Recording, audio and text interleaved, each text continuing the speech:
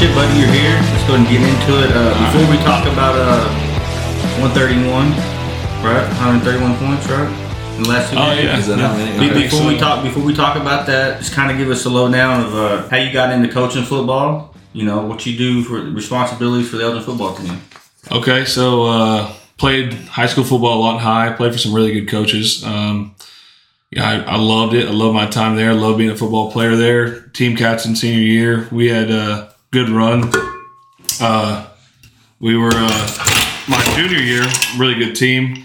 Went to semifinals, lost in double overtime to Tulsa Union. Pretty heartbreaking deal, but really good football team. Lots of college football players there, and love my time a lot high. End up graduating, go to Oklahoma Baptist. I went there, got a scholarship offer. I was a 220-pound guard. They were starting a program for the first time since 1940, so they were they were offering everybody. I wasn't some stud. So, but I went and tried it out. Probably wasn't mature enough to move on from home at the time. Came back. The guys at Lawton High were like, hey, you want to come help us coach? And I was like, yes. Yes, I'd love to. So I went back, and my first spring would have been the spring of my freshman year of college, and I was 19 years old for a couple of days and turned 20 during that first spring. And so the juniors and seniors on that team were freshmen and sophomores when I was a senior, and it was cool. I loved it. It was I learned a lot. I mean, tons of great coaches on that staff. Randy Breeze has over 100 wins and as a head coach. Ryan Breeze has had a ton of success as an offensive coordinator, and now he's leading them at Lawton High. Brad Widger was my offensive line coach, and I got to play for him, and then I coached with him for 3 years.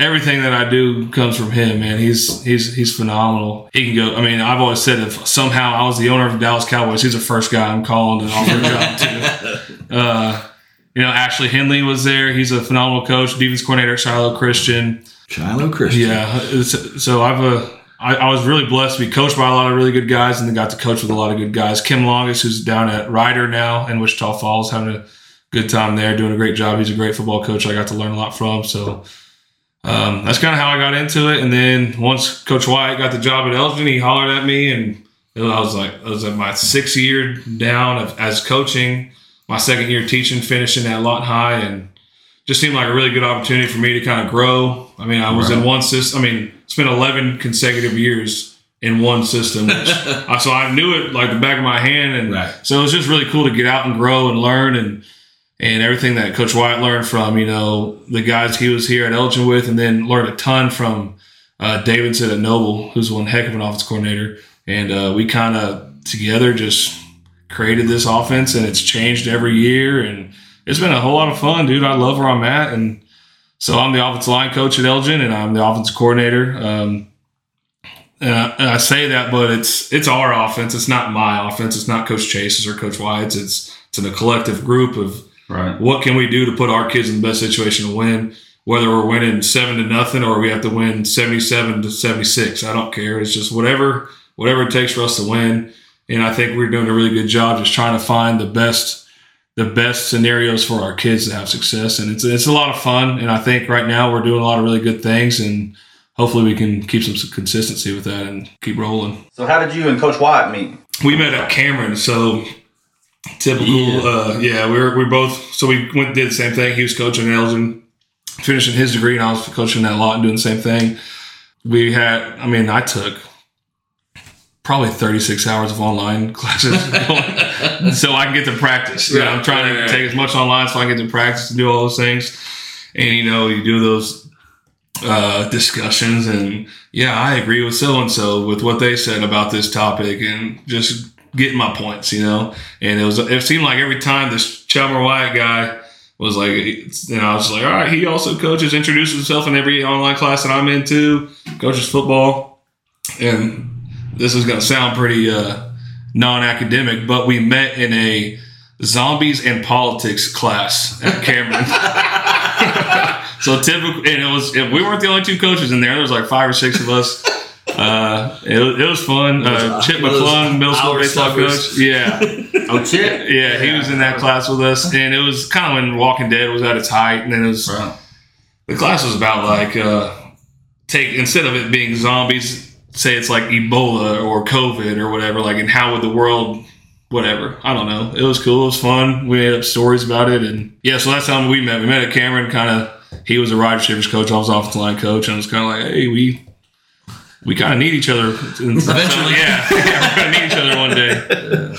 Kind of talk a little bit about being an offensive line coach. I mean, all the teams I've ever played on and all the teams that I've been around, things like that. I mean, offensive linemen, 95% of the time, love their coach. Yeah. And like I said, they don't get a lot of publicity, and they're kind of the lost souls of the team and whatnot. Yeah. Talk a little bit about, obviously you played offensive line, now you're an offensive line coach. I mean, yeah, you're also the OC, but I mean, talk about that bond that an offensive line has with that coach and kind of together as an offensive line too.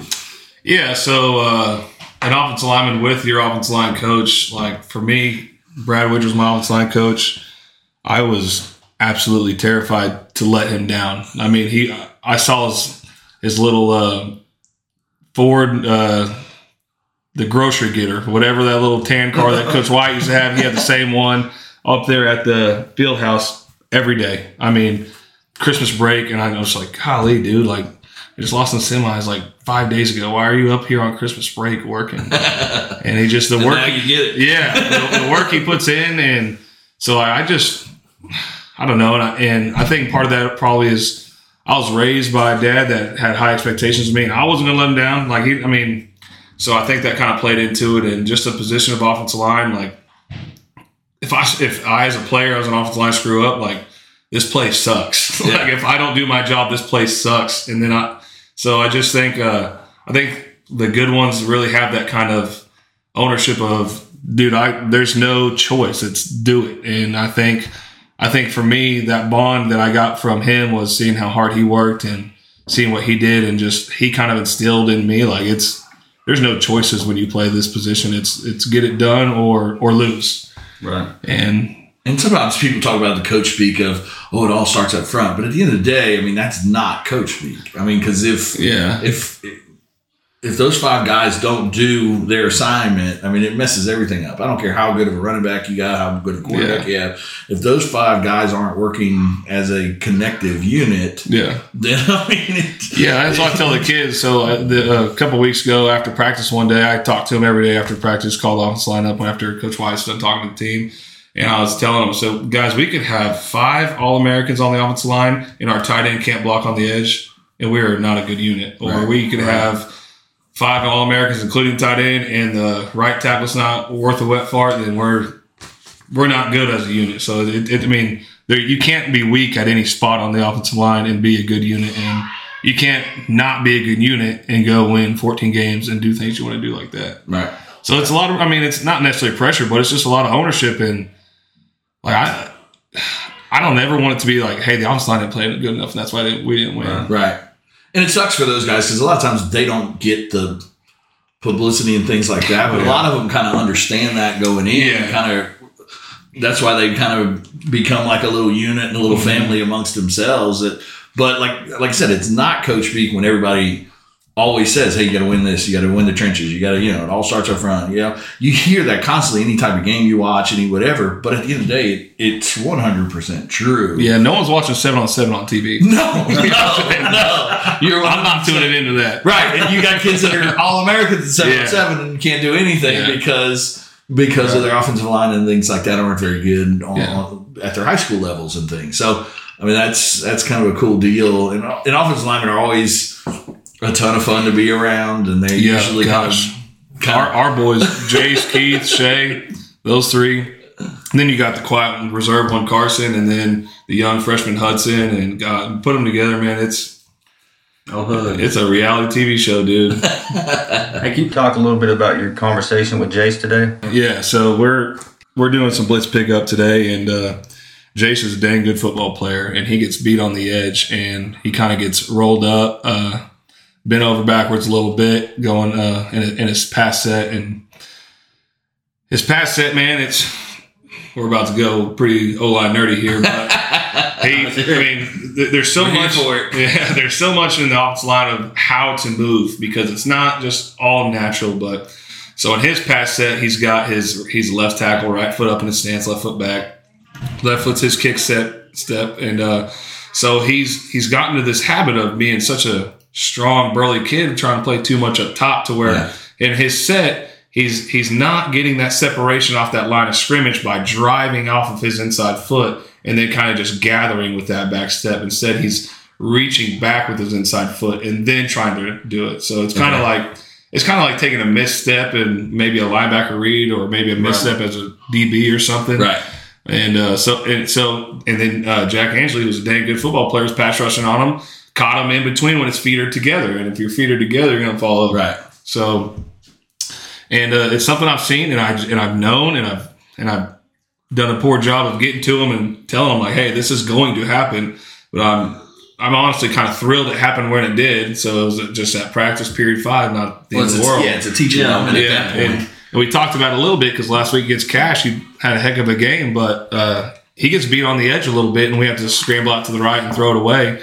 And he knew it. And, I mean, he's a smart player. He feels those things, and that's what's so great about having them for so long and having smart ones like Keith and Jace and Shay. Like, I'm like, hey, and then I know.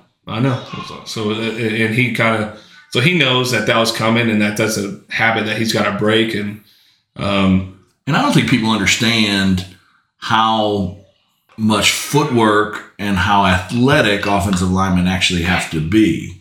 Yeah. I think a lot of people just see offensive linemen, oh, he's a big kid, so he's going to be Jace is 270, 280, however much he weighs now. So, he's a good player because he's that big. Well, we can get a 350-pound guy out there, but if you can't move his feet, his hands aren't together with his feet. I mean, it's not going to do anything.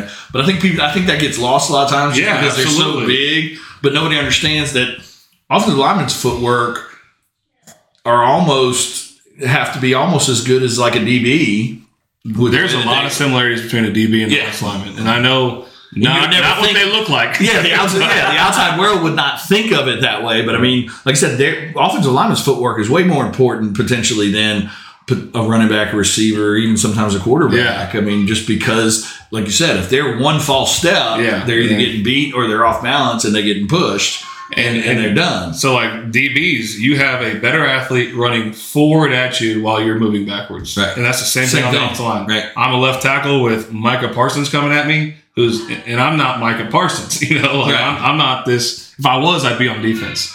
And kind of the vice versa with DBs. Like, if I catch football, I'd be the receiver, not the DB. So, it's really tough to find the proper technique and the proper body positioning and just knowing yourself as a player to be able to get in a position to be successful. And that looks different for every offensive lineman. Right. Just like every offensive lineman, there's no cookie cutter offensive lineman stance because every body's built different and looks different and his hips aren't as loose and his ankles are looser and whatever. So every stance is a little different, and just being able to get into a stance where you can move in every direction that you're going to be asked to move is really important. So those things get overlooked because it's, just block down and pull and kick.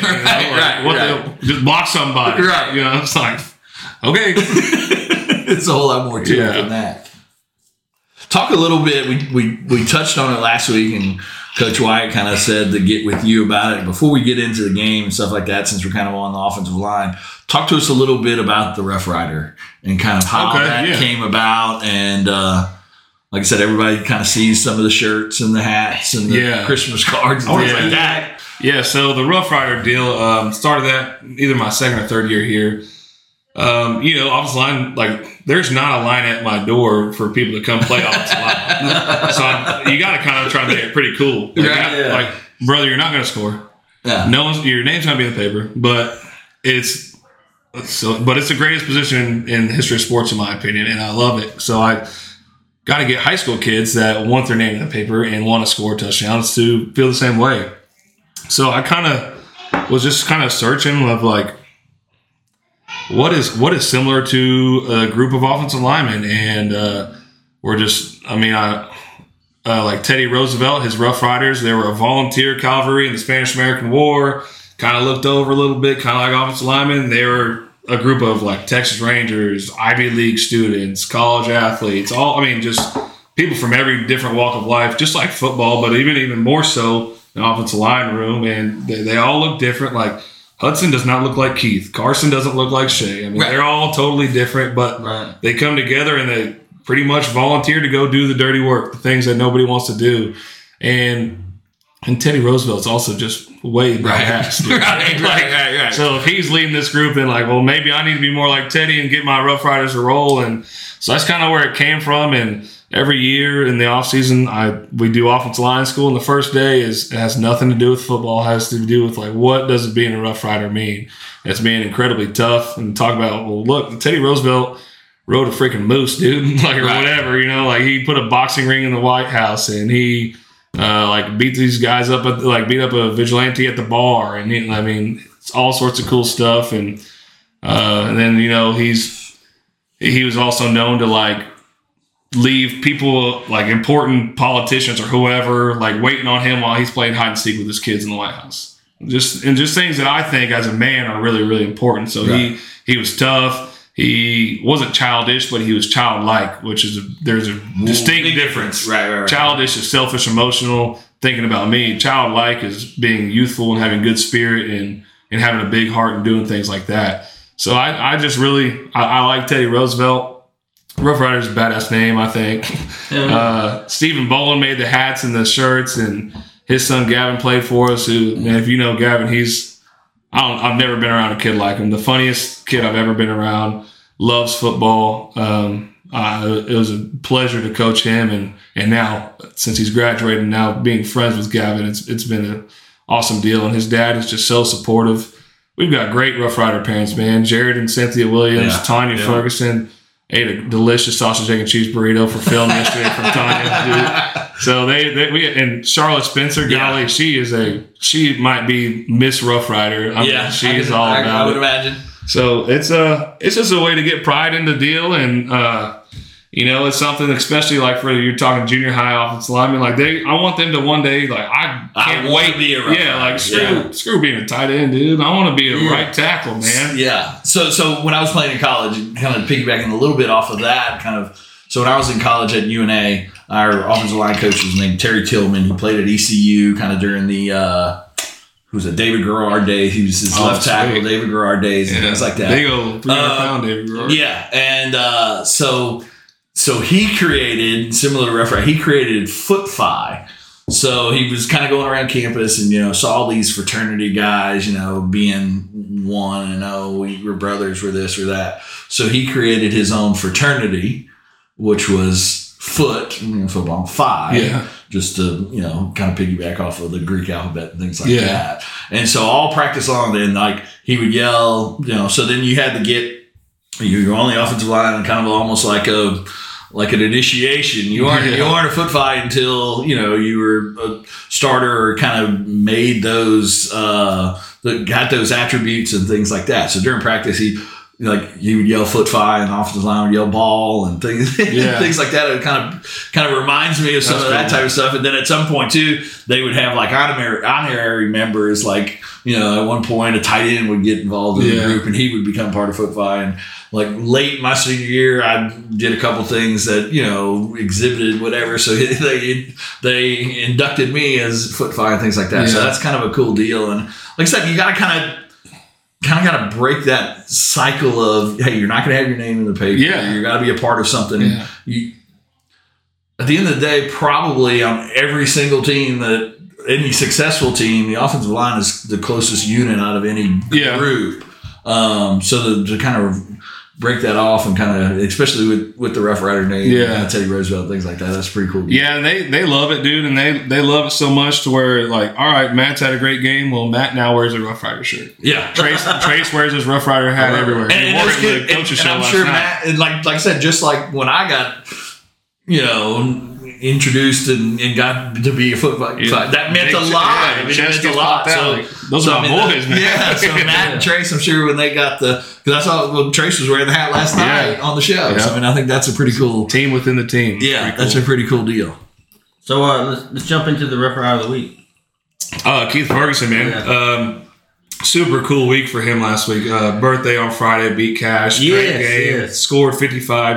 Took the picture with my daughter, who also had her birthday. Got her out of the car on Friday morning, and they took a little picture together as birthday partners, and then went out there and absolutely he had a great game. He graded 92, which 92 is exceptional. I mean, his goal for the year is 90, which is really, really good to grade 90. Offensive line grades are not like A, B, C, D like school. I mean, if you grade 85 or 80 to 85, you significantly won your matchup throughout the night. So, you're talking about 50 to 60 plays. Trying to move someone that doesn't want to be moved. It's pretty difficult to do. Right. And he had a great game.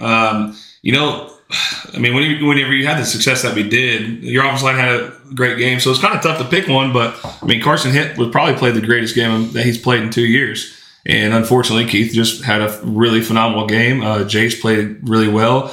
Shea did some things Friday that I was just like, oh my, this kid can go, man. Like he has no clue how good he could be. And so for him to win it was really, really special for that night because it was. And how do you?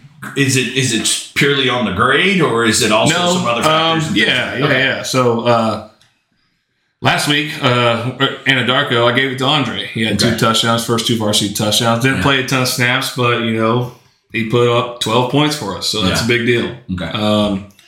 Jace, I think, had the highest grade week 1, so he was in the mix. But sometimes. I just picked the guy that I think is the most deserving for the week, whether he's the highest grader or not. Most of the time, the correlation plays into it. You're not going to get named at 30%. Exactly. So it was a big deal for him to win that. Birthday, scored 55. Where's 55? One of the nicest, biggest hearted kids I've ever coached, but without a doubt the meanest football player I've ever coached. He is the meanest kid once those lights come on in the house. So is it just kind of a switch? He puts the uniform on, it's a different kid? Instantly. Yeah. It's which is awesome. Because sometimes, and I always say I'd rather pull back than kick in the ass. So, and that is Keith to a T. I can teach you the try to, but not the want to. Yes, and he's I took him to the coach show last night, and we were talking, and he gets in a couple scuffles in practice. That's kind of what Keith does, which is better. It's better to go than So I told him last night, I was like, "Do you ever see me freaking out whenever you're freaking out?" It's like, "No." And I was like, "Yeah, kind of. Whenever you're getting in a scuffle, it's like when 2 dogs are fighting. If someone comes in there screaming and yelling, those 2 dogs are going to fight a little harder." Yeah. So I always feel like I always try to just be that calm voice, like, "Hey, Keith, relax. Hey, that's enough." And he just somehow finds my voice through it all, through the banging and roughing, and that's just him, man. Great kid. I love coaching him. When he was a 8th grader's first time to play football, so it was all pretty new to him. Oh wow! I did not. 8th grader's first year to play, so he didn't play in all those little league years. He was always here. He was a baseballer. He was a baseball guy. Yeah. Yeah, and then he was like, "Well, I'm huge. Let me go play football." And thank God he did. So, yeah. Yes, very much so. He's a violent player. Excellent kid. Joy to be around. Him and Jace make a really dominant left side. We've talked about that during this podcast in the last couple of weeks. The left side. Nothing to take away against the right side because Shea is a special athlete. Hudson's a freshman, and definitely holds his own. And Carson, obviously does a lot of good things at centers too. But that left side, being as athletic as they are and as big as they are, and we've talked about, they're bigger. Those 2 are probably bigger than my left side in college. It was a D2 school, but we were top 5 program and things like that. And those guys are bigger than the ones that I played with in college. And I think both of them have the potential to play at the next level. Oh, absolutely. They both have college offers. Right. Yeah. That's what I'm saying. So they'll play college ball. Yeah. And I think both of them will excel at college ball. So they can offer and get there. And you see a lot of kids that leave after camp, things like that. But I think both of them would stick. They're ball players. Yeah. And they have phenomenal families, and that's a big deal about it. Yeah. A lot of those kids that go play don't have anything to really keep them there. Yeah. And they both do. they have great parents, great families, and they've been raised really, really well. And they'll be great citizens and great football players. And whatever they do, they're going to have success. 100%. We sharpened the axe award this week. Oh, Trey Crabtree is one of the most interesting people you can be around. He's the funniest guy. He's an exciting football player. He's had so many ups and downs. As a freshman, it was like, dude, this guy's gonna tear it up forever. Sophomore, had some good plays. I think he scored 3 touchdowns sophomore year. Junior year, he had 1 touchdown. Had a couple things go not really in his favor, and then his senior year, he's on fire. He's on fire. If you would ask me 2 weeks in, and we got 8 more to go, at least in the regular season. If you would ask me 2 weeks in who's the most improved player in the team, he would definitely be in the top 3. Yeah. Now I don't watch as much film as you guys and things like that, so I don't know some of the trenches guys. It's always been there for Trey. But yeah, he is. his hands are way different than they have been in the past. Absolutely. It seems like, and he's finding himself open way more than in the 2 years that I've watched you guys. And like I said, if I had to name 2 to 3 players on the team, I would say in the first 2 weeks, he's most improved from last year to this year. I think the award "Sharpen Your Axe," and that's our motto as a team, and all that it means. He prepared his ass off and did it. Oh my gosh, man! This summer, I don't know who worked harder, Michael Adesola or Trey Crabtree, but it's one of those two. Who is number one, the hardest worker this last summer? It's either Michael or Trey, 100%. And golly, Trey has just been superb, man. He's a great kid, love him to death. Very, very, very intelligent, not just on the field. He could play D-back, he could play A-back, he can play X and Z. He probably doesn't know the reads at quarterback, but he could probably play tight end and know the routes. He probably knows the blocking concepts, but my man just knows ball, and he's people don't understand that that's difficult for kids. A kid. They got to learn. They got a lot of stuff going on. They got a lot of stuff going on outside of just football. Yeah. But to know what, and that helps him at whatever position he's playing at that time, because he knows. He knows if I'm in the inside, then this is what I'm doing. On the outside, I'm doing this. So as he's running that route as an outside guy, he sees something open up. Okay, well, now it's my time because the safety's moving down or whatever. The touchdown against Cash, he caught the big one. There was no one around him. He was standing alone. He said, I got open because my A-back had a great option route and Michael had a great dig that pulled the safeties down. Right. And he knew it.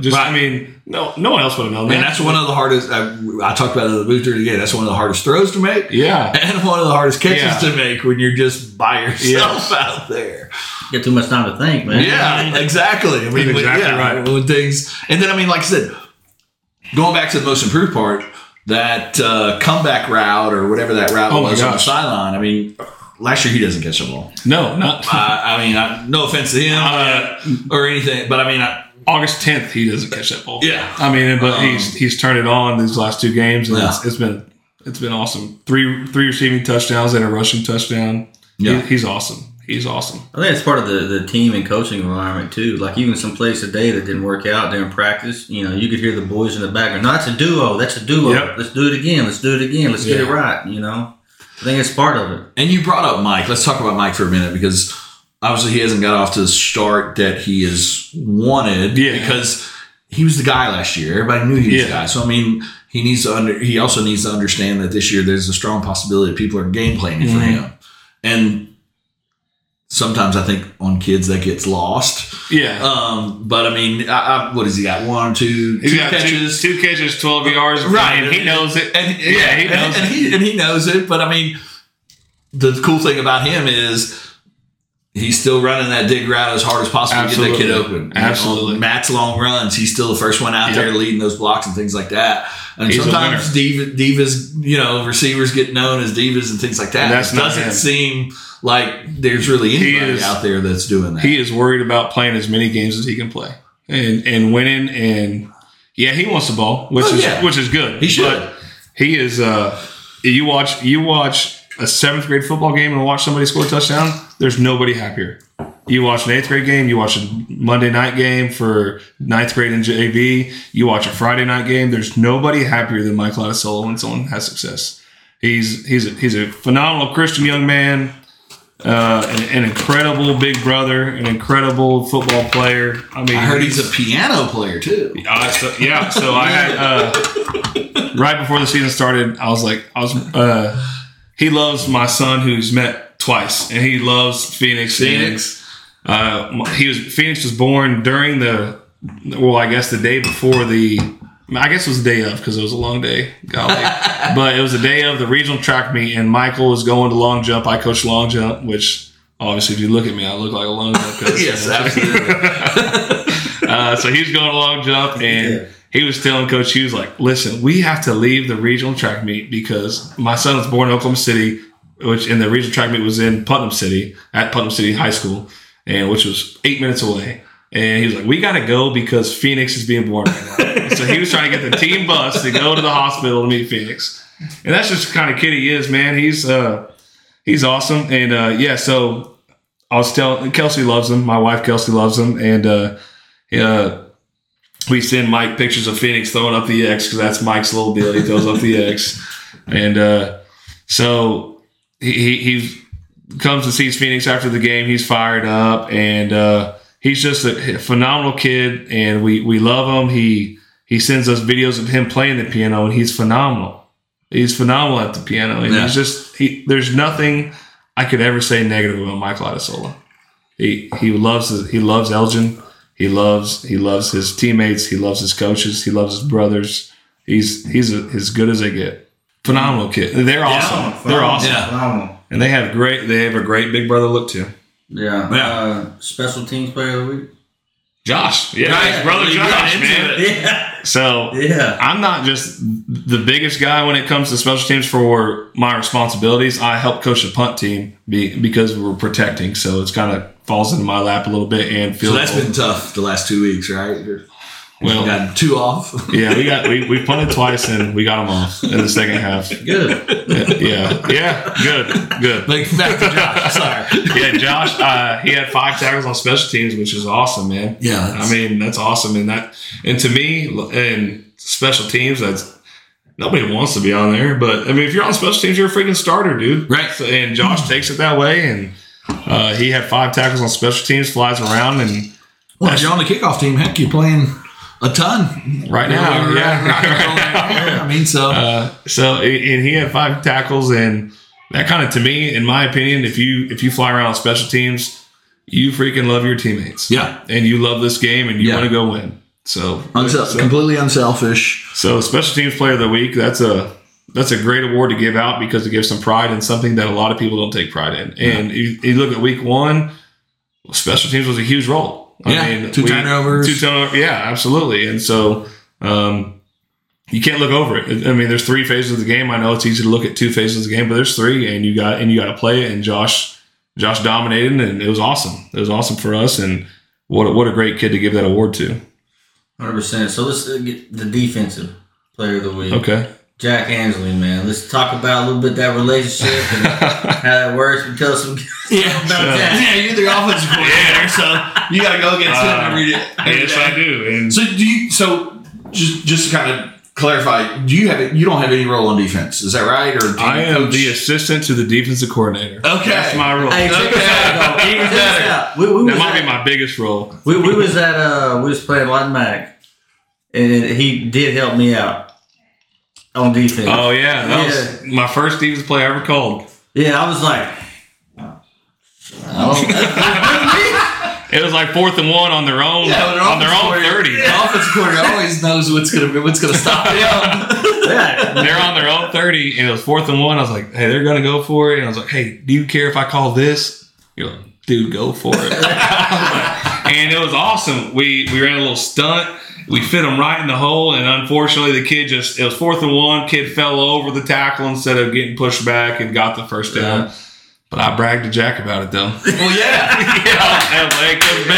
I had one heck of a call, man. Watch your back, brother. But talk about Jack a little, because like I said, I mean, he doesn't he's one of the ones on defense that doesn't really get any time on offense or anything, but going against him every day, talk about how it makes Shea and Jace better, and just like I said, if he walked in this room right here, there's nobody would say that's a defensive end. That's a very good No one would say that's a heck of a ball player. Golly, Jack Angley. He is the most bendy, quick, disruptive, annoying defensive lineman I've ever seen. He played outside linebacker. Jack Baker gets here. We're like, hey, let's give him a go at defensive end. And so our defensive ends are not typical defensive ends. They're good athletes. I mean, they're not just big burly guys that play on the edge. I mean, he can really run. He's a good athlete. He's a great wrestler. He does funky things on the mat that kind of scare you, and it's like, oh, nice pin, dude. Yeah. And Jack said he is the single most person that looks like he's lost that finds a way to win that he's ever met. Oh yeah, I believe that. That just like he is dead to rights, and then all of a sudden you're like, oh, he won. Yeah. It's like no. Oh, sweet, cool. Yeah. So he gets moved to defensive end, and all spring and all fall, we can't block him. I'm thinking we're pretty good up front offensively. I'm like, we cannot block him. So I told Jack Angley, I said, man, if anybody blocks you this year, Coach Wyatt is going to call their offensive line coach and hire him because I can't get you blocked. So whatever you do, please. I like this place. I like my job. Please keep making plays, because if we can't block you and somebody else can, I'm going to be building tires at Goodyear or something, man. Like, don't get me fired, dude. And I mean, he's a phenomenal player. His mom was my English and reading teacher in middle school at Tomlinson. Great family, great kid. Just golly, what a weird, awesome football player. Right. Yeah. Awesome football player. I've been around football my entire life and have not. He's different. Yeah. Just haven't really seen an athlete like him anywhere. He has to upset every opposing offensive line coach, because everybody looks at him like, we're going to run at him and we're going to be fine. We're going to run directly at him. We're going to, Brother, I'm sorry, you're not. No. And I mean, I've sat in a ton of those meetings where you look up and they give the height and weight and they give the this and that, and you're just like, oh, okay, we got this. Let's go. And then, but you don't. And then offensive player of the week, Matt Lund. Yeah. I mean, what? He's such a joy, man. The growth that he's had, not just physically, but just emotionally, mentally, man. It was early on. He started as a freshman at running back, and things weren't great. So it's really hard for a ninth grader to be like, man, this is awesome. I love doing what we're doing. Matt is now the very similar to Mike. He is one of the biggest, and not in a negative way, cheerleaders on our team. Right. I mean, you watch Ritson score a long touchdown. Matt Lund is probably in the end zone when he shouldn't be, hugging Ritson. When he shouldn't be. And Matt's just a phenomenal kid. He's grown so much. He has just a special burst. Yes. And just the whole maturation process of Matt has been so cool to see, because it's always been, well, let me run around him. And then now there's a little crease. Let me drive my knees and get through there. Yeah. The counter play against Cash, we back block, guy spins off of it. He's trying to make the play at 7 yards. Matt drives his knees through it, and he gains 22. Yeah. Which he averages 22 right now, which is really, really cool on 14 carries. He's going to be our all-time leading rusher here shortly. I mean, I think he's 739 or something away. Yeah. For the season, I believe it's like 311, right? Yeah, on 14 carries. I think it's 22.2 yards per carry, which is. And then one thing that we're doing with him a little bit more this year, which is nice to see, is kind of.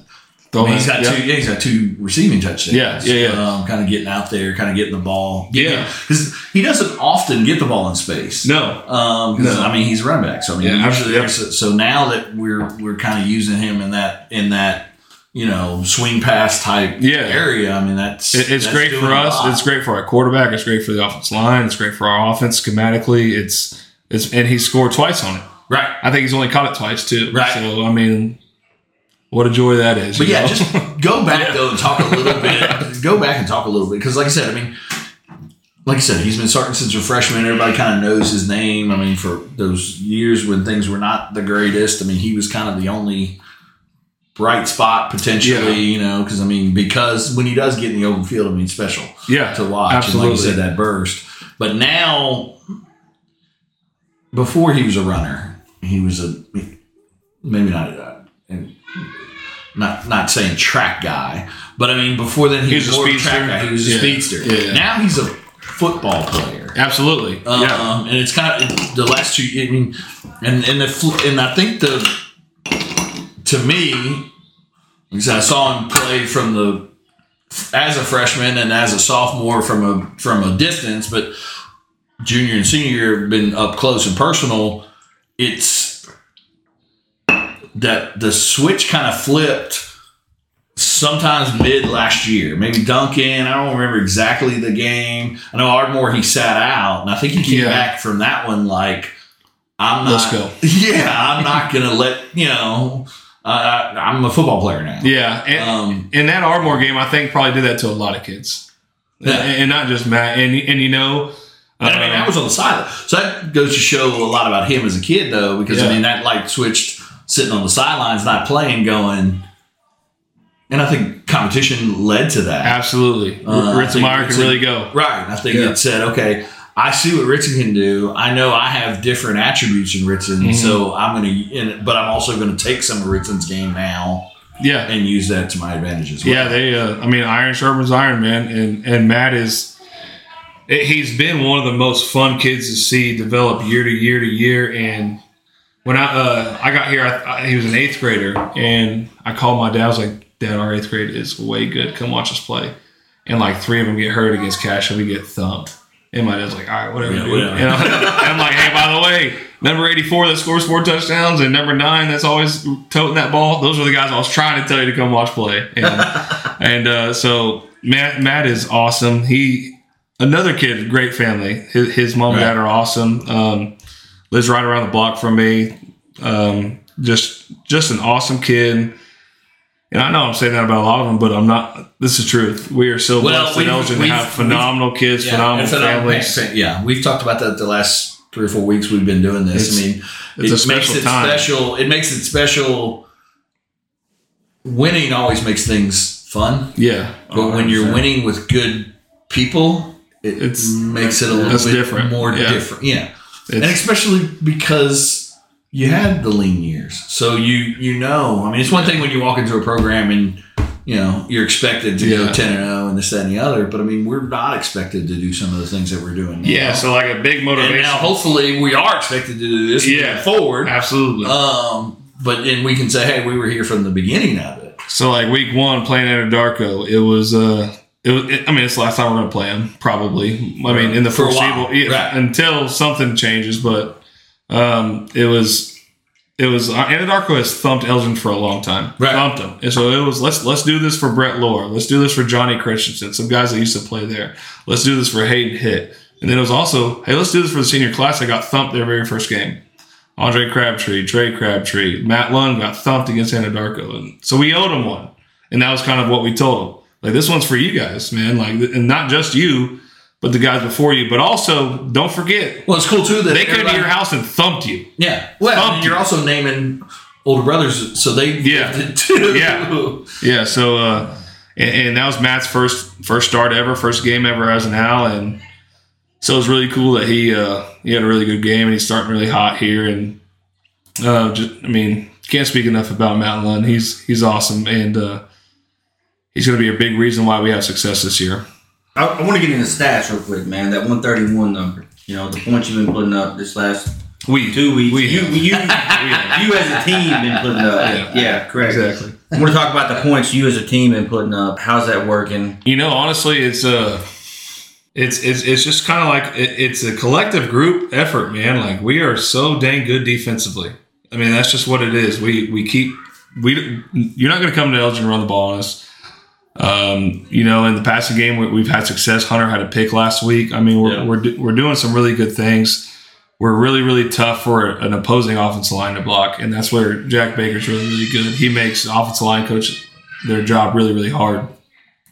So if we have good special teams that keeps the opposing offense on the minus side of the field, and they're not going to gain a ton at the moment. You know what I'm saying? You know, we're going to have some better opponents coming forward and things are going to change. But right now, things are what's going on. And, you know, this Friday night will be a different challenge because they're a good football team. But right now, what happened in the first 2 weeks is we're having a great special teams. Our kickoff is tremendously improved. So they're not getting great field position. We're getting good stops. And the offense is scoring a lot of points because of what the special teams and defense is doing, and we're executing really well. There's very few pre-snap penalties. Right. And so, like, our points compared to our yardage, it really doesn't match. No, because, I mean, the first week you go 5 for 6. Trace goes 5 for 6. For 110. 5 touchdowns, but 110. Yeah. So you're going, you know, I mean, because some of the touchdowns, Peyton Christensen's touchdown was, 20 yards, 18 12, yards, whatever it was. That was the first play. So it's a one-play drive. Yeah. You know, Matt Lunn starts the game on offense. I mean, one-play drive, 80 yards, run. Yeah. So, I mean, that was a little bit different because it was longer. But, yeah, I mean, you're getting the ball in great field position because your defense is so good and because your special teams are so good. And it's got to make it your job way easier as a play caller. Yeah. And then, I mean, one thing, too, is because of how dominant our offensive line is and the way we played the first 2 games, like I said, plenty of football to go, but just kind of recapping the first 2 games, I mean, when you're in 2nd and 4, how easy is it to call a play in 2nd and 4 compared to 2nd and 10? You know, it's never easy to call plays, but 2nd and 4 is you got the whole playbook open rather than 2nd and 10, which is a little bit more predictable. And so that's been a weird dynamic for me, and I am such a. It's not done until it's done. You know, the job's not finished until the job's finished. You're a coach. Yeah. So, I mean, we're up 21-0 maybe, and it's 2nd and 4. And it's like, golly, what do we do? You know, like, do we take a shot? Do we just go get the first? What do we? And then like, we ran dive right for a touchdown. And, well, what do you guys want to do next drive? I'm not even in a rhythm. Like, I don't know what to do. Anyway, so it's a blessing for sure, just because like the success, but I don't feel as if we have gotten in a great rhythm. You know what I'm saying? It's been so explosive to where it's not like I think we had a drive against Cash where you had about 10 plays, maybe give or take. Yeah, and that was a fun drive. It was it was a fun drive. Yeah. We get to 3rd and 8 and we run.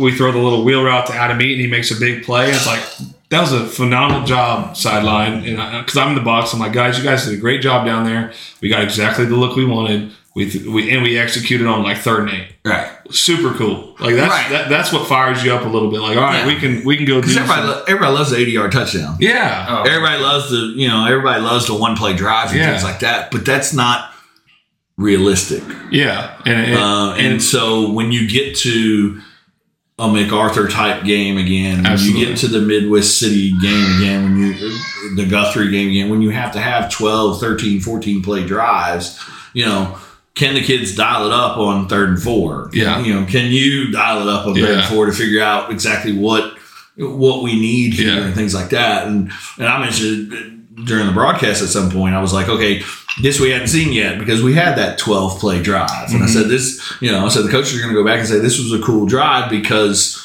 we haven't seen it yet. Yeah. And I mean, one thing too, we haven't seen us play a whole game yet. Yeah, because we've been able to get the start. Luckily, we've been able to get the starters out of there. It's not a bad thing during preseason, not preseason, but it's during non-district. But I mean, you also kind of in the back of your mind, I'm sure, as a coach, going, "Are we in shape? What are we going to do in the fourth quarter? Is Jason, Keith, and those guys going to be able to handle that stuff in the fourth quarter?" So I mean, that's kind of a lot of things that are going on in y'all's heads, I would imagine. And because you go to practice Monday through Thursday and you don't practice, hey, it's 1st and 10 from the minus 20, let's go 80. Right. So whenever we go on that 12-play drive, it's like, boys, we're doing something. Like, you know what I'm saying? So that's really cool to see there. And those are more rewarding than the 80. I mean, the 80-play drive is because Matt Lunn's really fast. Right. And we had a great we blocked up front. He got to the corner and took off, which is which is awesome. Like, I'm not degrading that, but it's a little less rewarding than whenever all right, this is what we practiced. We practiced this look. They gave us this look, and we executed what we practiced. As a coach, 7 points is 7 points. So let's go. Oh yeah, if we can let's get it whenever that doesn't happen, and we're getting it anyways. That's awesome. Right. That makes our job really easy, but it is very, very rewarding to see the preparation end up on the field. So, no, 100%. Like, if you look at it, we got 19 touchdowns, right? The last 2 games, 9 different players. We got options. You know what I mean? We got options. Yeah, I mean that's one thing that's definitely different from last year. Absolutely. We got a little bit more playmakers everywhere, which makes it more fun for you. Yeah. And then makes it way more difficult for the upcoming opponents. Mm-hmm. Talk to us a little bit about kind of the relationship. Obviously, you're in the box. Coach Wyatt's on the field. Now you got Coach Chase as well. Yeah. So talk a little bit. I guess let's start that process with what Coach Chase now means, because obviously that's the new component to what we had last year. So talk a little bit about him first, and then we'll kind of talk about the mechanics of how everything runs. So I'm just going to brag on all of them for a minute. Obviously, the defensive staff's awesome. Coach Baker is one of a kind. Makes your life hell as an offensive line coach. Coach Forsyth does a great job with the DBs. Coach Langford if you're not any good on the edge defensively in high school, you're not any good. And we have 2 great outside linebackers that he coaches. And then you go to the opposite side of the ball, and Coach Hill coaches linebackers and running backs. And Coach Hill does a great job rotating those guys. And I think they both running backs have 14 each right now. 14 carries each. He does a phenomenal job with those guys, and he give all the credit to Matt Lund and Coach Hill for that relationship, developing Matt Lund the way it has, and he's done a great job there. And because a lot of kids in Lund's position would not want Ritson. Yeah, and Lance is a heck of a football coach, and he's. And I'm not to talk bad about Ritson or Matt, you know what I'm saying? But I mean, a kid that's a senior that's, hey, it's my time. Yeah. My time. You're a sophomore, brother. Yeah. Go make some tackles with defense. So he's managed that room so well, and he's done a great job. And he's always asking me, like, hey, who do you want here? Who do you want here? I'm like, bro, you know him better than I do. Like, those are your guys. And both of them can do counter dive outside, whatever we're in pass pro and the swing route and the wheel route, whatever we want to do with them. They both can do it. So, like, Lance, do your thing, my man. Like, I trust you to go ahead, and that's pretty cool to have. And then Coach Chase has been such a great addition. Guy played quarterback. He's great with Trace. He's a young guy.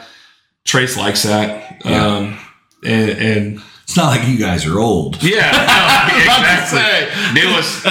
As the grandpa of the group. Yeah, talking about TJ, this is my 11th year coaching, and he's 22. So half of his life I've been coaching, which is wild.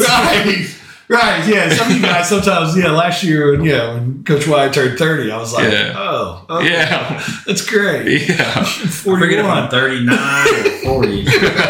Right.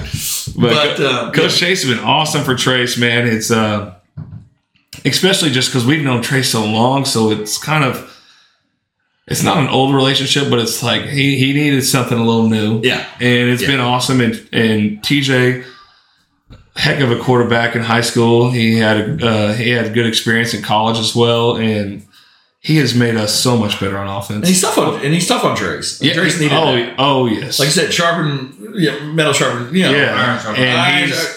And Trace for a long time hasn't had that. He hasn't had to do that. So definitely different dynamic, and then bringing a new guy in. So it's been such a blessing, and TJ's worked his tail off, and he makes us so much better, and it helps Coach Wyatt on the sideline on Fridays. Yeah.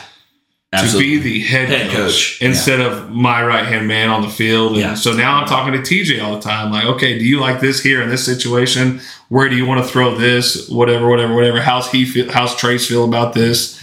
And we're not having the chains set wrong against MacArthur because Coach White can now pay attention to that instead of talking to me. Right. So it's been awesome. And for a long time, it's just been being Coach White on offense. And TJ, he's really, really intelligent when it comes to the passing game. And well, not just on the offensive side of the things too, but like when Jack's out there solely coaching defense, now, you know, Coach White isn't over there, you know, talking to you, talking to Trace, you know, this, that, and the other. He's also kind of being able to kind of help Jack a little on the defensive side of things too. I mean, and special teams as well. Last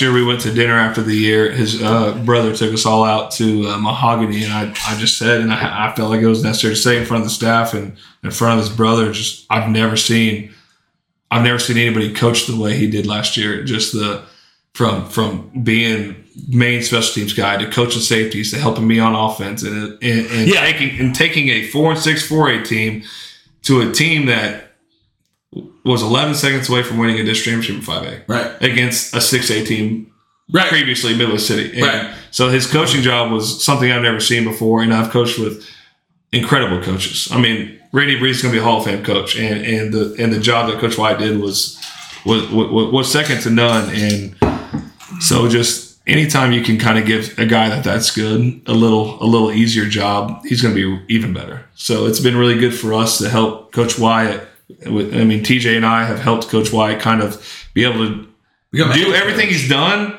but with less stress of like, okay, I got to get the offense right. You know what I'm saying? So, well, for the first time, from an outsider looking in, he can now be officially a head coach. Yes, absolutely. I mean, he was the head coach. Don't get me wrong, by any stretch of the imagination, but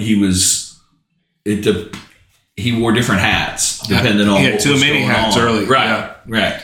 And that makes I didn't start calling. Me and him probably split it 60-40 in favor of him our first year calling the plays, and then probably 50-50 that second year when we weren't very good, and then after that it kind of started going towards me, and now it's pretty much me. But I mean, I'm not saying that to take credit. I'm just saying that to show how he's kind of gotten to do more and without having. He's getting to do more with doing less, is what I'm trying to say. Yeah, and it's been really good for him, and it's been good for our team. And don't tell him I said this, but we're really blessed that he leads us. Wow.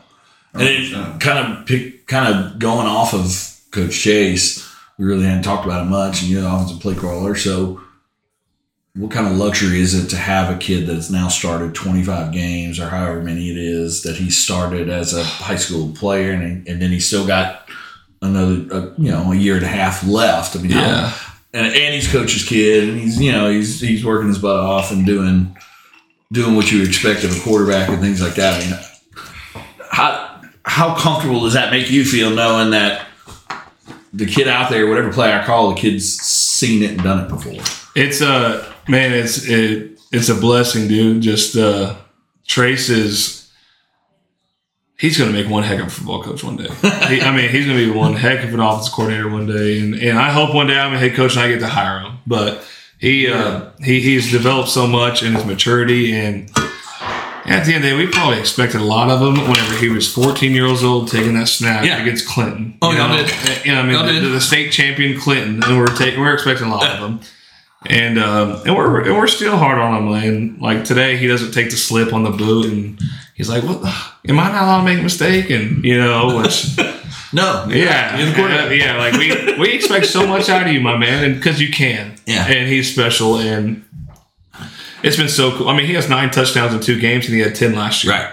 So if he throws 1 Friday, he's equaled his total of 11 games in 3. Which is super cool, and that makes our offense so much fun. Well, and he's much better this year. I mean, going back to the Crabtree deal, when I said 2 or 3 players, Trace is right up there, and he's doing a good job at throwing the swing that goes for a touchdown. That's not the quarterback favorite throw to throw the swing, but he threw 2 swings, but I think 2 touchdowns. But now that it's been 2 touchdowns, I think it's going to start to become because I got to throw it 4 yards, and now my stats say 1 for 1 for. And he's smart enough, like, they're taking the swing. Okay, now this is what's open since they take. Well, because you can see he's going through his progressions. I mean, absolutely, several of those There was one to Mike that I can think of off the top of my head. That was his third or fourth read. I mean, everything was to the left side. Yep. And he came all the way back to the right. That might be my most impressed play I've had of Trace in 3 years. Because you don't see that a lot now. You don't see a lot of high school quarterbacks start as much as he does. Especially when there's a mirrored concept. And he's like, all right,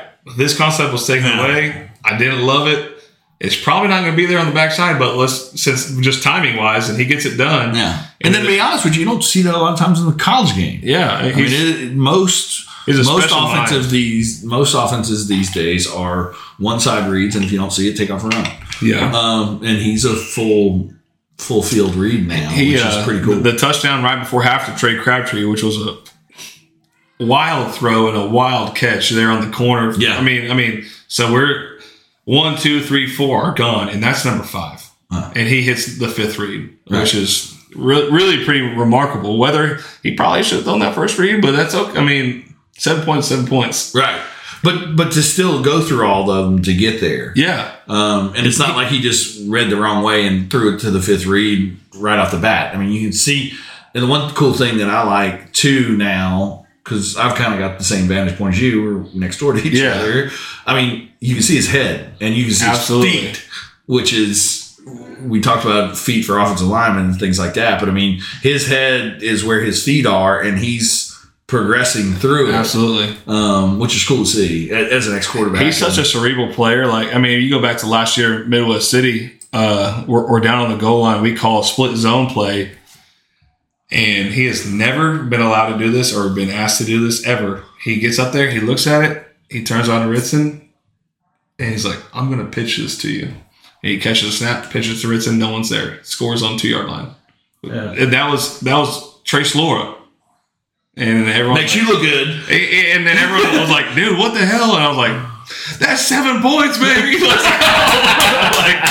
I don't care. Like, it ain't about me, man. It's about the Elgin House. So, but again, I mean, Trace Lawrence, that's. But how awesome is that for you? That is awesome, man. Yeah, because as a play caller, he can get you in and out of things that necessarily aren't there.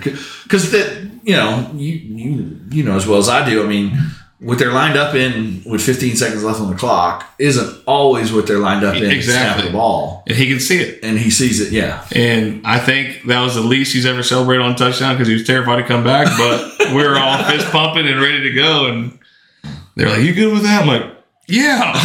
Yeah. Anytime we score, I'm good with it, man. And so that's just who he is. Just a smart football player. He's settled down. He's so smooth, man. Really good arm talent. Just we're blessed to have him, man. So we talked a little bit about players of the game and things like that. Let's kind of put a bow on the Cash Week. Okay. I mean, obviously, big rivalry game. We're not going to lose them, to my understanding, like we will in Darko, because they're still kind of. So I think we're going to try and keep that rivalry going. Next 2 years, I think we're going to try and keep that rivalry going with those guys. So let's kind of put a bow on that one. I mean, just to kind of talk about how the game went from your perspective and things like that.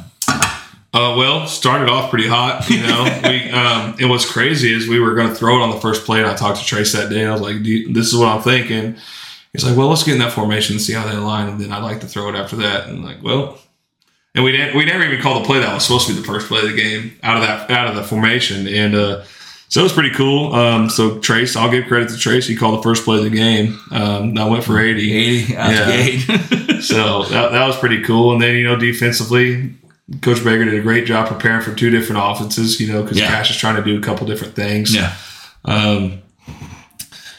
And again, our defense sets us up so well to where our job gets pretty easy. The 12-play drive or whatever it was super fun to have. Our kids executed at a really high level. The only thing, I think we had 9 penalties. That was the only thing I would say. That was kind of like 2022 Owls, which we had a lot of flags last year. And in week 1, we kind of got away from that. We had 3, I think, week 1. And so it was a little worrisome there. Some more a little ticky-tack, maybe. Yeah, maybe so. But they're still calling them, so. Yeah, if they're ticky-tack, then that's a 50-50, and don't give them a 50-50 call. Right. So it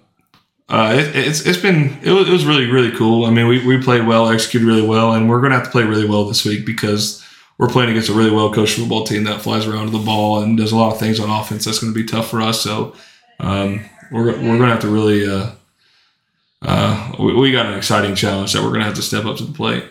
So let's talk about that. So El Reno and Weatherford just played. Yeah. Yes. So what does that mean coming in here and having a good showing? It's pretty cool because we play Weatherford this week and then El Reno the week after. Yeah. Which is kind of wild. We talked about it today. It's kind of a measuring stick. Yeah. So Weatherford plays Cash next week, which we just played Cash. So it's kind of this vice versa. We just saw them play El Reno. And then I talked to Farron before the game. I think he's going to come up to that. Yeah, I talked to him at the coach show. He said the same thing. Yeah. So, but, it's pretty cool to see both. It's always interesting because, I want to watch the whole game right now, but I need to watch Weatherford. On last Saturday, I want to watch the whole game knowing that I've got to play against El Reno the week after. But try not to get too far ahead because Weatherford's a dang good football team. I think we're the number 3 game in Oklahoma, according to the Oklahoman. Yep. So it's an interesting dynamic to be able to watch them both at once play each other. The thing is, El Reno runs such a distinct. Well, El Reno's offense runs such a distinct offense to where Weatherford kind of changes what they do defensively for that offense. So it's not a great read for me and Coach Chase and Coach White offensively to get what they're going to do. But we got enough film. I think we're pretty prepared, and also just seeing what they did to us last year. And golly, they got some good football players over there in Weatherford. What's the middle linebacker? I don't know if it's Steele or Stone. Steele and Stone. Steele and Stone. They're twin brothers. One's a quarterback, one's a Mike linebacker, and both of them are good football players. Yes, they are. Very good football players. Dang good football players. Whatever one is the middle linebacker is a very good football player. I think Stone's the quarterback because we were joking he throws stones and Steele brings the steal on defense. Okay. So two dang good football players. They got a I don't know if you want to call him safety, outside linebacker. Number 0, Cash Jennings. He's gonna be really tough to block. He's a good football player, real squatty body, real strong, can really play. Number 2. Everybody talks about 88, obviously. Yeah, 88, big, tall, long guy. Got some offers from a couple SEC schools now, and big body. And we're going to have to contain him whenever he's on offense, and he can box you out. Great basketball player. He can box you out to get the football, and it's going to be a tough challenge. And it's going to be fun. Weatherford, they got a good little atmosphere there. Good little town. Spent a lot of time there. Whenever I started dating my wife, she was going to school there, so I spent a couple weekends there. Cool little place. Well coached team. Coach Roof does a great job. It's going to be a lot of fun. I hope we come out and execute the way that we have been lately. We just got to keep putting the axe to the grindstone and doing what we need to do to sharpen the axe and be able to go swing it. Well, I got some close family that's there, and I want to see us. I also want to see that, my man. That'd be sick. Let me reword that so I can edit it in. I want to see us mess them up. There you go. Yeah, absolutely. And then, what's your expectations on that? Just because I'm a coach that listens to other coaches, I've heard another coach say, I don't expect us to go win. I expect us to go play the way that we play. Right. And what happens. And that's kind of how I feel. And that's kind of something you want to play, not to cut you off, but you want to play to the standard. Yeah. You want to play Elgin football. It doesn't matter who I think Coach White might have said it last week. We don't care who the opponent is. We just want to play to our standard. Absolutely. And if we play to our standard and avoid the mistakes and the turnovers and this, that, and the other, then I think we'll be happy with the way things turned out. Because if you do and the other team beats you, then you got to tip your hat. Yeah, absolutely. It is what it is. Mm-hmm. Now, if you don't play up to your standard, then okay, as coaches, now it's time to jump some ass and do whatever you guys do to get to that standard. That's something. So Coach Wyatt lets me talk to the team pre-game, and then before every practice, I do the little clap up and all that, and then I get to say a couple words, and that's usually what I say is, man, like it doesn't matter what that scoreboard says, it doesn't matter where we are. If we're inside the 53 and a third yards wide and the 120 yards long, I mean that frame of field that we get to play in, then we're going to play Elgin football. And that means we fly around to the football, we get to the football, we force turnovers, we tackle really well, we hook up and we block people, and we protect the football. If you can do those things, you're going to have success. Yeah. And exactly like you said, if you do those things and the opponent beats you, then congratulations, you guys are a heck of a football squad. And so that's what I expect. I expect our kids to go out there and do the things that we do to the level and expectation that we have. And I don't really expect scores. I'm not going to say, well, I expect us to win 42 to 29 or whatever. Like I expect us to go play Elgin football the way that we've done our best to try to build a culture around. So that's kind of the expectation we have. Talking a little bit about the culture and things like that. I mean, so the Oklahoma, we talked about the Oklahoma. We're the third best game, supposedly in the state, this, that, and the other. Oklahoma's got us ranked 5th. Talk about the kids' mindsets in the locker room and kind of where's their head at right now? What's going on with them? I mean, for so long, obviously, we've been the kind of the Cinderella story last year. And I loved it with you guys talking about you talking about OSN and things like that. Yesterday, you guys were on the show, and Keith brought up walking into the season, we were on a 2-game losing streak. Absolutely, yeah. And that to me was just as profound as Trayvon's answer week 1 December of the coach's 3rd. show, December 3rd. Yeah. So I love to see that. That goes back to the culture and the kids and things like that. But I mean, where is their mindset? Do you see kind of that, hey, we're still pushing forward, we haven't accomplished shit yet? I mean, where are we? Yeah, that's what I mean. Who cares that you're 2-0? I mean, 2-0 is cool, and the Coach Wise said this yesterday after practice. 2-0 is cool until you're 2-1. Well, and at the end of the day, these 3 games don't matter towards playoffs or nothing. Obviously, you want momentum going into those next ones, but so that's kind of where the kids are. And going back to what the kids have said on the coaches show for Oklahoma Sports Network, Peyton said, they can hunt us, but we're not done hunting. Yeah. We're not content with 8-3 last year, so that's kind of where they are, and you got to go to work for it. And just like Coach White said after practice, 2-0 is cool, 2-1's really not that cool. Yeah. So it's go to work and go battle and make it happen, and being number 5 in Oklahoma on Oklahoma is, it's cool, but it doesn't matter. Exactly. And that's why I said last night, like, that's really, really cool, and we appreciate people think that we're a good football team, but none of those voters that come watch us work out in the summer, they don't come watch us practice. They don't come see what we're doing. They don't hear what we say to these kids. They don't watch what these kids are doing. And if you're number 1, you lose in the first round. Who cares? Who cares? Yeah, who cares? Yeah, number 16, whatever. Yeah, 10-0 is cool, and 10-1's not. Right. It's just so like.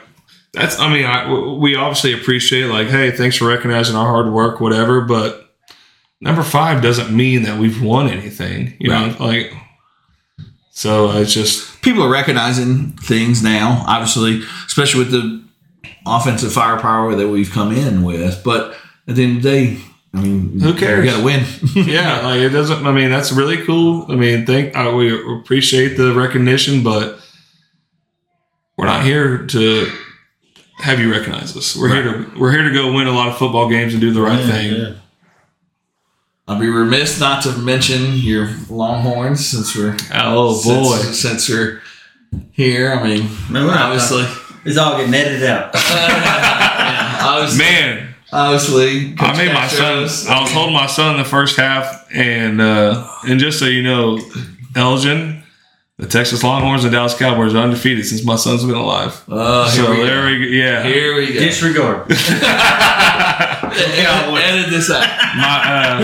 I was holding my son watching the first half, and we finally hit a long ball because that's been the whole Quinn Ewers saying, can't hit the long ball. We hit the long ball to Worthy, who's a phenomenal athlete. Well, and that throw to change that angle. It was a better catch and throw. In my opinion, because I think he was going to the front left pile. Yes, he did. Yeah, you're right. What 6 points is 6 points, like I said. Yes. You know what I'm saying? Yeah. So it was, I screamed, and I was holding my son, and I scared him, and he started crying. And then we get the pick, and I'm like, and I scream again. I'm like, oh, golly, I got to chill out. And then the second half, he's to bed, and my wife's like, don't scream. Yeah, don't scream. And then my wife, who's an OU fan, but loves me, so she's rooting for me to be happy, so I'm not mad going to bed, and so we get the pick in the second half that gets us down at the 5-yard line, and she's up and fist pumping, and I'm just so freaking nervous. I just freeze up. So the question is, when she was did she yell? Yeah. So, baby was asleep back in our room in the bassinet. Did you get to do the whole, hey, we don't need none of that right now? The game was too big for me to go there. I needed that win more than I needed to get a win over my wife on that one. So I'm a Cowboys fan, right? Oh. Good man. It is what it is. I'm a Cowboys fan. Or as far as I can remember, look in here. NFL. Look in here. Who dat? They didn't cover 2.5 Sunday. That's what I'm upset about. Hey, it's a win to win. But my son, though, my wife had friends that was Packers fans, Green Bay Packers fans. Gross. And I had a friend that was a Green Bay Packer fan. And to this day, that's how I roll with it. I've been a dad for like 30 minutes, but you got to get that fixed. Yeah.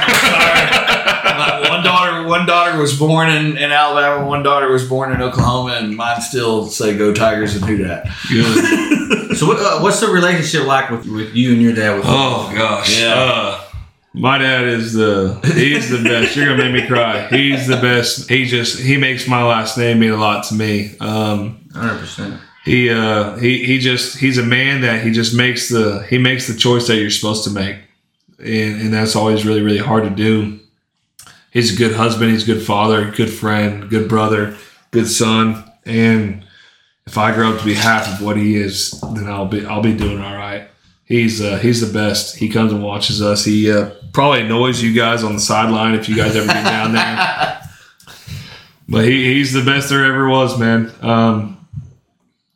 He got me into football. I grew up loving I read all of his newspaper articles and all this stuff. And, it's crazy. Joey Goodman covered my dad at Eisenhower. And my dad loves me so much. I played a lot high. He still threw that L up, even though he's through and through Eagle Blue. But he threw the L up for us. And, man, he's as good as they get. If you get to know him, he's a great time. He's going to treat you with respect, and he's going to have a good time. And I have no idea how blessed I am that he gets to be my dad. Amen. Yeah, that's awesome, he's the best. He is the best. And he had a good dad too. And it's being a Castro is a big deal to me. Big deal that I had a son. So that's pretty cool. Yeah, it's pretty cool. Yeah, my dad's cool. You guys would love him. You've hung out with him a couple times. He's probably a little too proud of me than he should have been. I think it was after the Guthrie game. He's like, "Hey, man, Vincent, you know all these college guys?" I'm like, "Dad, I scored 0 points just now, my man. You need to relax." You call AJ right now. Yeah. Oh, my dad texted me Saturday once the game was over. He goes, "I'm tearing up, man." So is that where the Texas? Okay. So he's a Texas fan. I'm a Texas fan. That's where That's where you get it from. That's where I get it from. Yeah, like he I've been born and raised in Lawton, lived there forever. I mean, I went to Shawnee for a little bit, and then now I'm in Elgin. But so where's his Texas loyalty come from? But he obviously his dad grew up like 30 minutes from the border from the Rio Grande. So they're I mean, we're pretty Mexican going back that way. But yeah, so his dad grew up in a town called Bracketville, Texas. There's Fort Clark there, the little old military base there. Like U.S. Grant lived there, and so he was born in Del Rio, Texas. Where is you know Del Rio? I do know Del Rio. I did a Babe Ruth tournament there when I was 14 years old. What an interesting little town! It is an interesting little town. Fishermen kind of know it because of the Lake Amistad. There's a big bass fishing lake there. When I was 14 years old, I was from Louisiana, and we made to the Babe Ruth regionals, and it was in Del Rio, Texas. Man, I stayed with the Del Rio. So Del Rio Rams, baby. Yeah, that's when you. That was like in Little League when you would go to like these opposing teams or whatever, you would stay with like a family. During the tournament and things like that. We stayed in Del Rio, Texas. Man, Del Rio, I loved going there as a kid. My grandparents had a pool with palm trees in the backyard, and they didn't have like money. That's just what it was like. Right, it was Del Rio, yeah. And they lived kind of on a hill. You go drive to the top of the hill at night, and the lights that you see through the pastures, Mexico. I mean, you're right there. Yeah, super, super cool. And yeah, man, I'm pretty proud to be a Castro, and it's just pretty cool down there. And my grandfather's brother Johnny still lives in Fort Clark, but in Brackettville, which where they live or where they grew up, and my grandfather played. My grandfather played fullback at Brackettville High School. In the very first Alamo movie, John Wayne was filming the Alamo movie in Brackettville. And so he went to the Friday night football game, and my grandfather played fullback. And after the game, he goes up to my grandfather, shakes his hand, and says, "Hey, you're a really good football player." Which, how cool is that? That John Wayne tells you, like, all right, the cowboy told you that you can play ball. Like, all right, that's pretty cool. You're a Rough Rider. Yeah, exactly. Exactly. So that's cool. Adam, to kind of wrap this up and things like we talked about it a ton, but I mean, talk to us a little bit about just the Elgin community, like the kids and the parents and things, like how awesome of a time is it right now to be in Elgin Owl, and how cool is it for you guys to coach this group of kids and have the community support that you guys are having right now? You know, it's something that, I've been a part of some really good teams, and I got to coach on some really good teams a lot, and then we went to the state title game twice, but we didn't pull it off. But, you know, there's obviously, if you get that far, you've got some good people around you. Yeah. So, but this is a little different. You know, I mean, we got one stoplight here. We're playing against the Midwest City Bombers. You know what I'm saying? Right. So it's a little different that we have just such a strong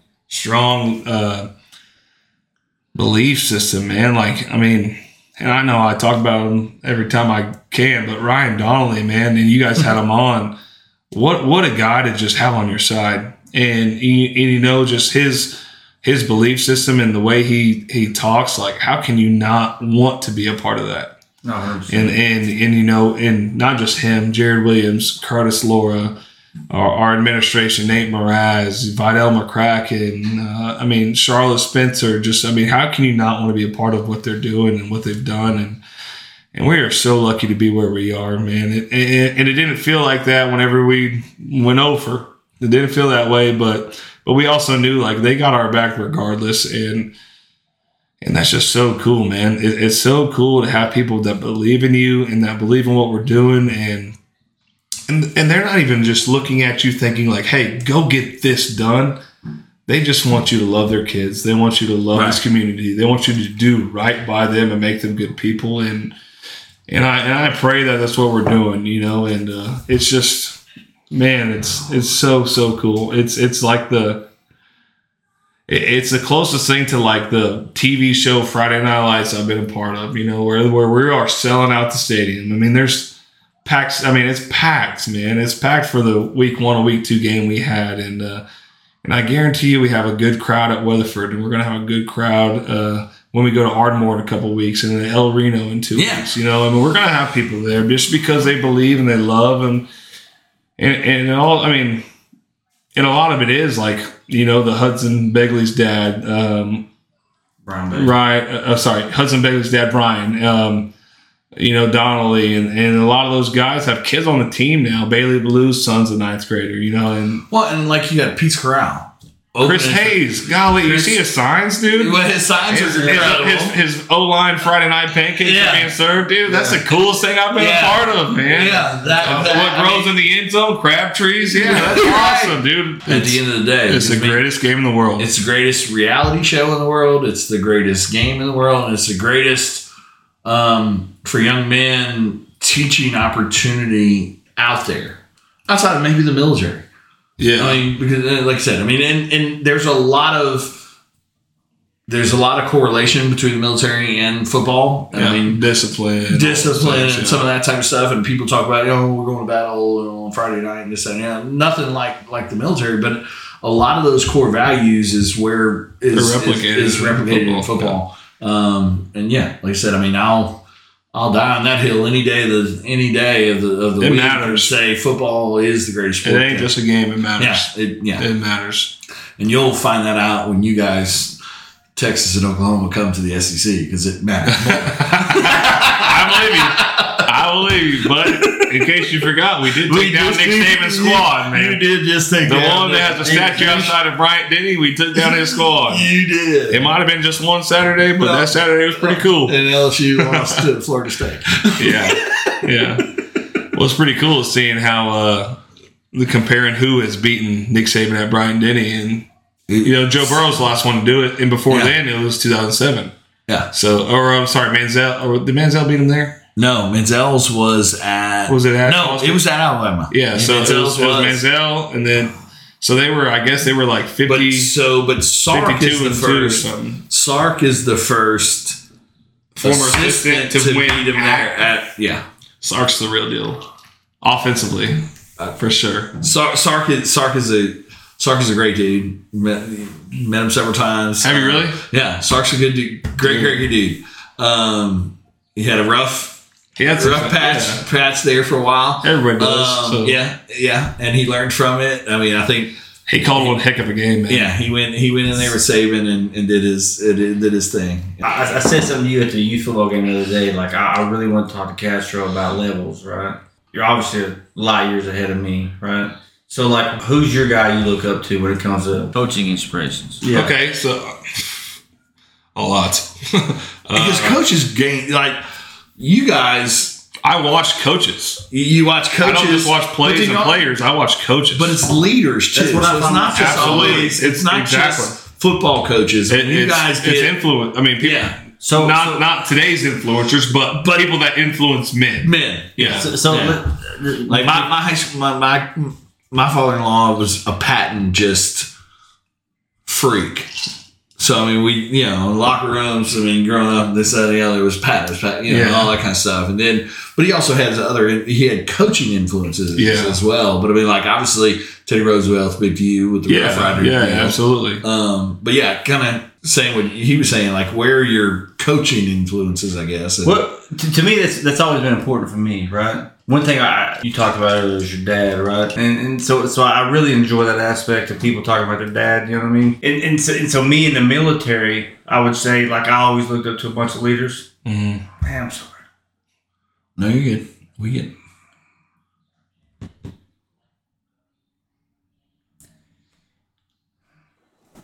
So in the military, I always looked up to a bunch of leaders, right? Mm-hmm. And so the leaders was the guy that influenced me to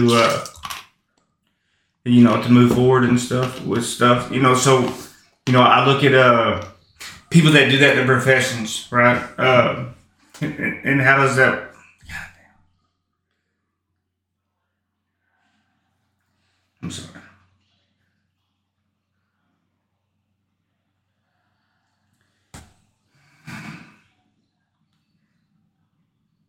Talk about some of your influencers and like what type of leaders. What do you look for in a leader that makes you say, okay, I got it. Give me a second. Yeah. All right. So you got it, my man. So talking about like you, we talked a little bit earlier with your dad and stuff. But as far as football goes, looking at your leaders and stuff like that, you know what I mean? Like, how did that influence you? You know what I mean? And because my biggest thing in the military was that I had the opportunity to learn from a lot of great leaders. You know what I mean? Absolutely. And I feel like I kind of stole a lot of things from a lot of people. You know what I mean? Like, I don't want to say anything of mine was original.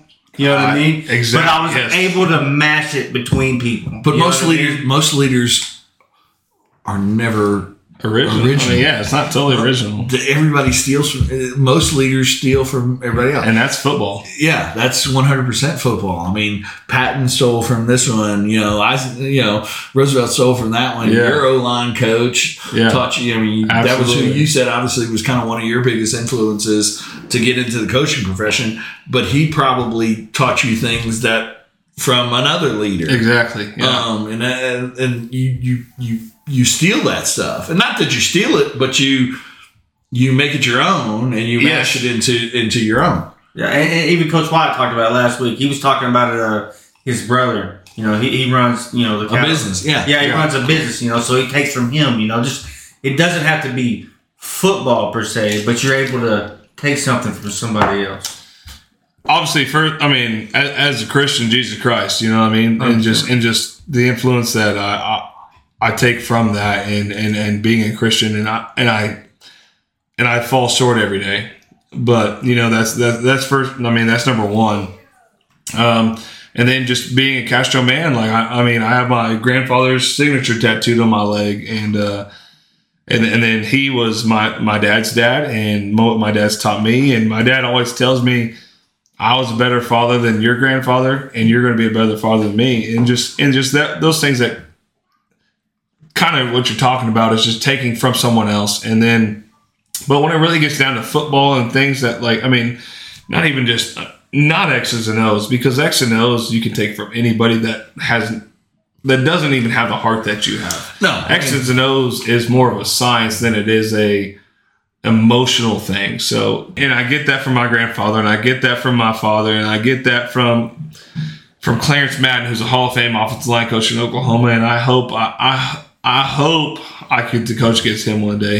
I've done it once when I was on Lawton, and he's the offensive line coach at Carl Albert. Phenomenal coach.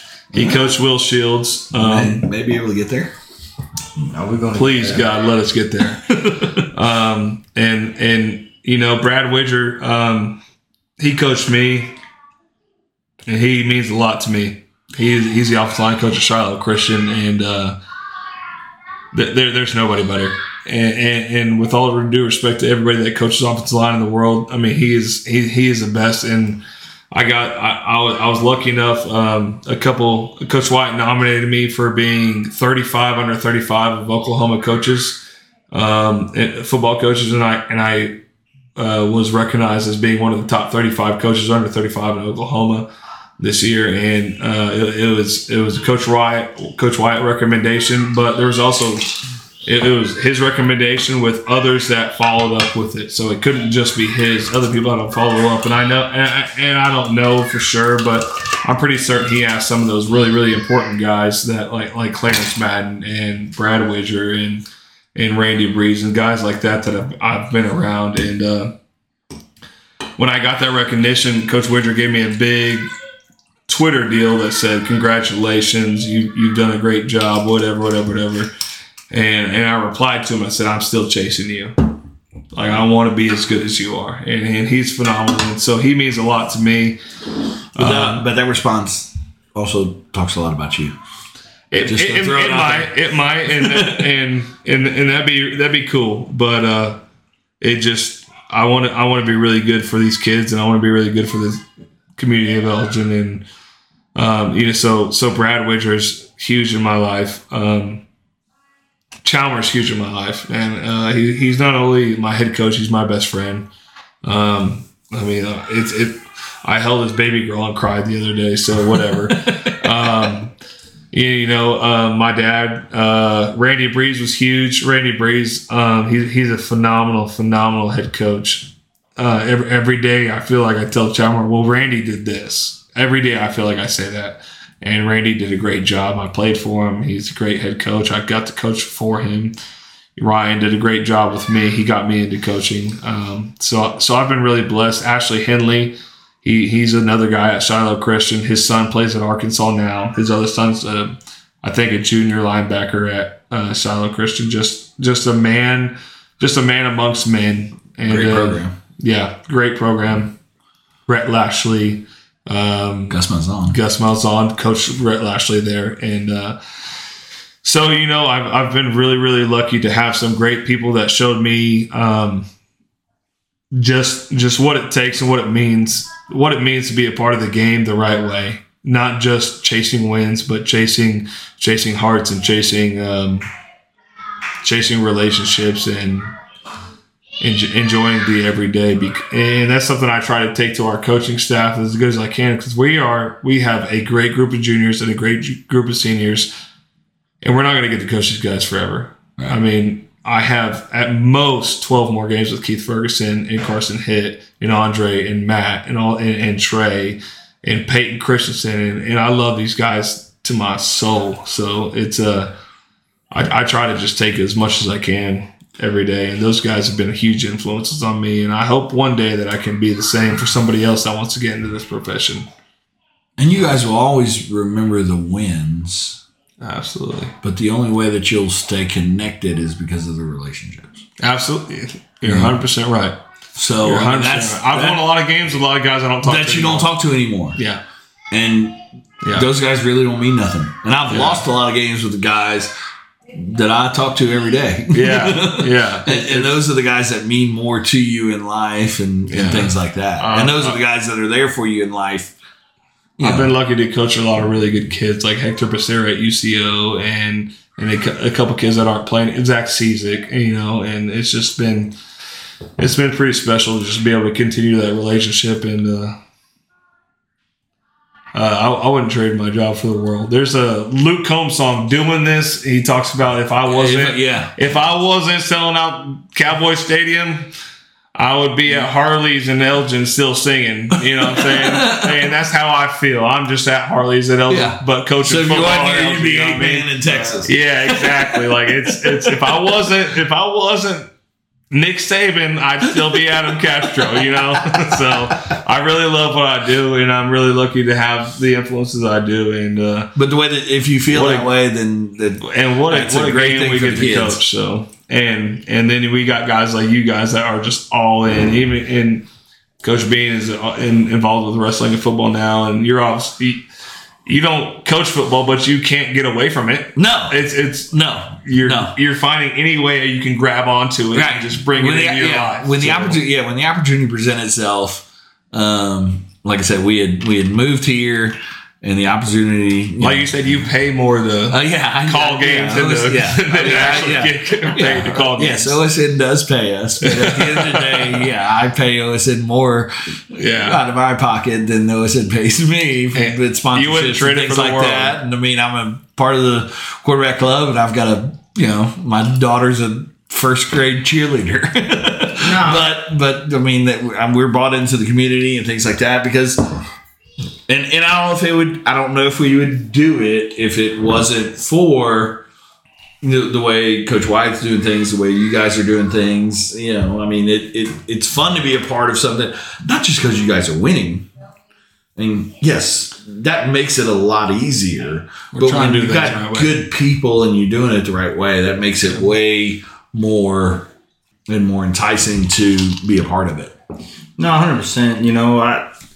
As far as the podcast goes, you know what I mean? It is what it is, but there's no money to be. I ain't making no money. You know what I mean? I ain't making no money. Same.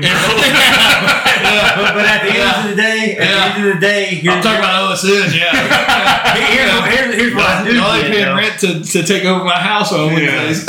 Here's what I do get, though. I do get the opportunity to talk to guys like y'all. I do get the opportunity to learn stuff. That's the same way I coach. You know what I mean? Like you never see me coming up in there and say, "Hey, we need to do this." I asked you earlier about a play, right? Yeah. And I got what you said. I get it. I understand. You're a sponge, dude, and it's awesome to be around. I love great people. You know what I mean? Mm-hmm. I love great people with the great intentions. That's most important. You know what I mean? Man, Elgin's a place to be, dog. I mean, this is the way I see it. I've been here. So I think I got here in 2015. It come into wrestling. But then, my son, he got into football, dog. I mean, it's kind of how it happened. Yeah. Dax loves football. He loves to do his thing, and Dax is a good kid. He's a good kid. He's a good kid. And to have him around a bunch of good coaches, man, you can't beat that. No, as a parent, I mean, now that I've got 2 girls, I'm a girl dad, so this is my way to hang on and things like that. So I mean, it's different than having them in the locker rooms and things like that. Yeah. But 100% agree, and that's why and we're bought in. I mean, my wife's a first and second grade cheerleading coach, and we. She doesn't work at school or anything like that, but you're a college cheerleader, so hey, can you come help and come make this happen? And then because we love the community, we love that the way everything's going. We love the administration, and I mean things are good in Elgin, and I mean not because we're winning, but because, like I said, we're being run by the right way, and we're being run by good people. And that goes a long way. Down. Yeah, top down. Yeah, top I mean, because from Nate to Curtis to Chalmer. Nate will do with it. As far as OSN goes, we asked Nate to come on. He is 100% on board and ready to talk about everything that's going on. Curtis obviously wants things to go well. Yeah. On that end, and I mean, even trickling all the way down to the elementary side of things. I mean, Cody's coaching first and second grade. Yeah, Cody. Yeah, a high school coach is coaching first. Yeah, I get it. His kid one day. I get it. His kid's on the team, but I mean. But at the end of the day, he's taking his time and coaching those kids to get them there. And that's part of building the program, some of that stuff that we talked about. And so my in-laws were in town this weekend. My wife, we talked about it a little bit because my daughter and Keith share the birthday and all that kind of stuff. So we had a birthday party. So my in-laws came in town. My father-in-law is ex-high school football coach, ex-college football coach. He was the head coach at the University of Arkansas Monticello for 7 or 8 years. We go to the first and second grade game, and he was like, "What the fuck is this?" It was a production, and I was like, "Well, yeah." He was like, because I played so he was my high school football coach. I played at a private school in New Orleans, and so I didn't know any of the dudes I played high school football with until the day I walked into fucking high school. Yeah, you know what I'm saying? Yeah. So he was like, and he lives in Woodward. And my brother-in-law played at Ole Miss. My brother-in-law was here and goes, "What the fuck are you like?" There's like 500 people in the stands for first and second grade, like, and y'all playing on the high school field, and and things like that. And they were like, "This is the way it should be done." Yeah. And I mean, he started, my brother-in-law, because he's still kind of young. Maybe he's got a daughter, but I mean, he kind of knows some things going on in Woodward and things. And he was like, "We need to do this. This is how it's done." He was like, and my father-in-law was like, "Yeah, y'all, things are, this is We're doing all right. This is a pretty cool deal." Yeah, that's what Jared Williams and Ryan Donnelly talked about. They talked about tradition. You know what I mean? You got to start doing that tradition, at a young age, and I think that makes it, it makes it burn more if you lose, and it makes it mean more if you win. Yeah, so that tradition. Let's go to final words, right? I was in a unit, the 160th, and at the end of the creed it states, "I serve in the memory and pride of those who have gone before me. They loved the fight, fought to win, and rather die than quit." That's pretty similar to what I'm seeing with this team right now. The last couple of podcasts that we've had Jared Williams on here, Ryan Donnelly, and they've talked about, what they have built, or not really built, come back to, you know what I mean?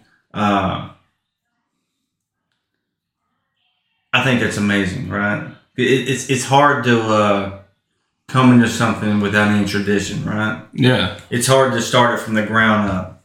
You know what I mean? I serve in the memory and pride of those who have gone before me. That is an awesome statement. You know what I mean? Sure. And I think that goes from here on out. You know what I mean? And that's something you coaches have started. I really believe that. Or brought back, I should say. You know what I mean? Even with my own kid looking at it, you know what I mean? I have a 13-year-old son, bro. You know what I mean? Yeah. You have no idea how much I want him to look up to y'all coaches, man. That means a lot to me. I would just, to end it on that, but I would like to know y'all's thoughts on that. That's pretty cool. And you saying that reminds me of a speech. I mean, just being a coach and listening to pregame speeches and stuff. Michael Irvin one time went and spoke to the University of Miami and said he was so afraid to be a Miami Hurricane because of the guys before him, that they went and won games and did this and did that. And then he said, "I could not leave here and not be able to hand the next group something." So that's pretty cool. And you said Elgin didn't have a ton of tradition, but I think whenever the Donnellys and the Begleys and the Bailey Ballou and the David Ballouz went, I think there was a little bit of something there. And I think we're just picking back up on it. And I hope whenever we're done here at Elgin, whenever that may be, I have no idea. But whenever it is, I hope that we have something that we can give to somebody else that they think, hey, we got to continue that. So that's really, really cool, because it is about the people before you. And kind of like I talked about Anadarko earlier, like we owed them one for other people, not for us. I mean, for our senior class and for the Hayden Hitts and the Brett Lauras and the Johnny Christensens and those guys, we owed them for one. So I think it is really, really important to have that understanding of what's been before you. So that's really, really cool.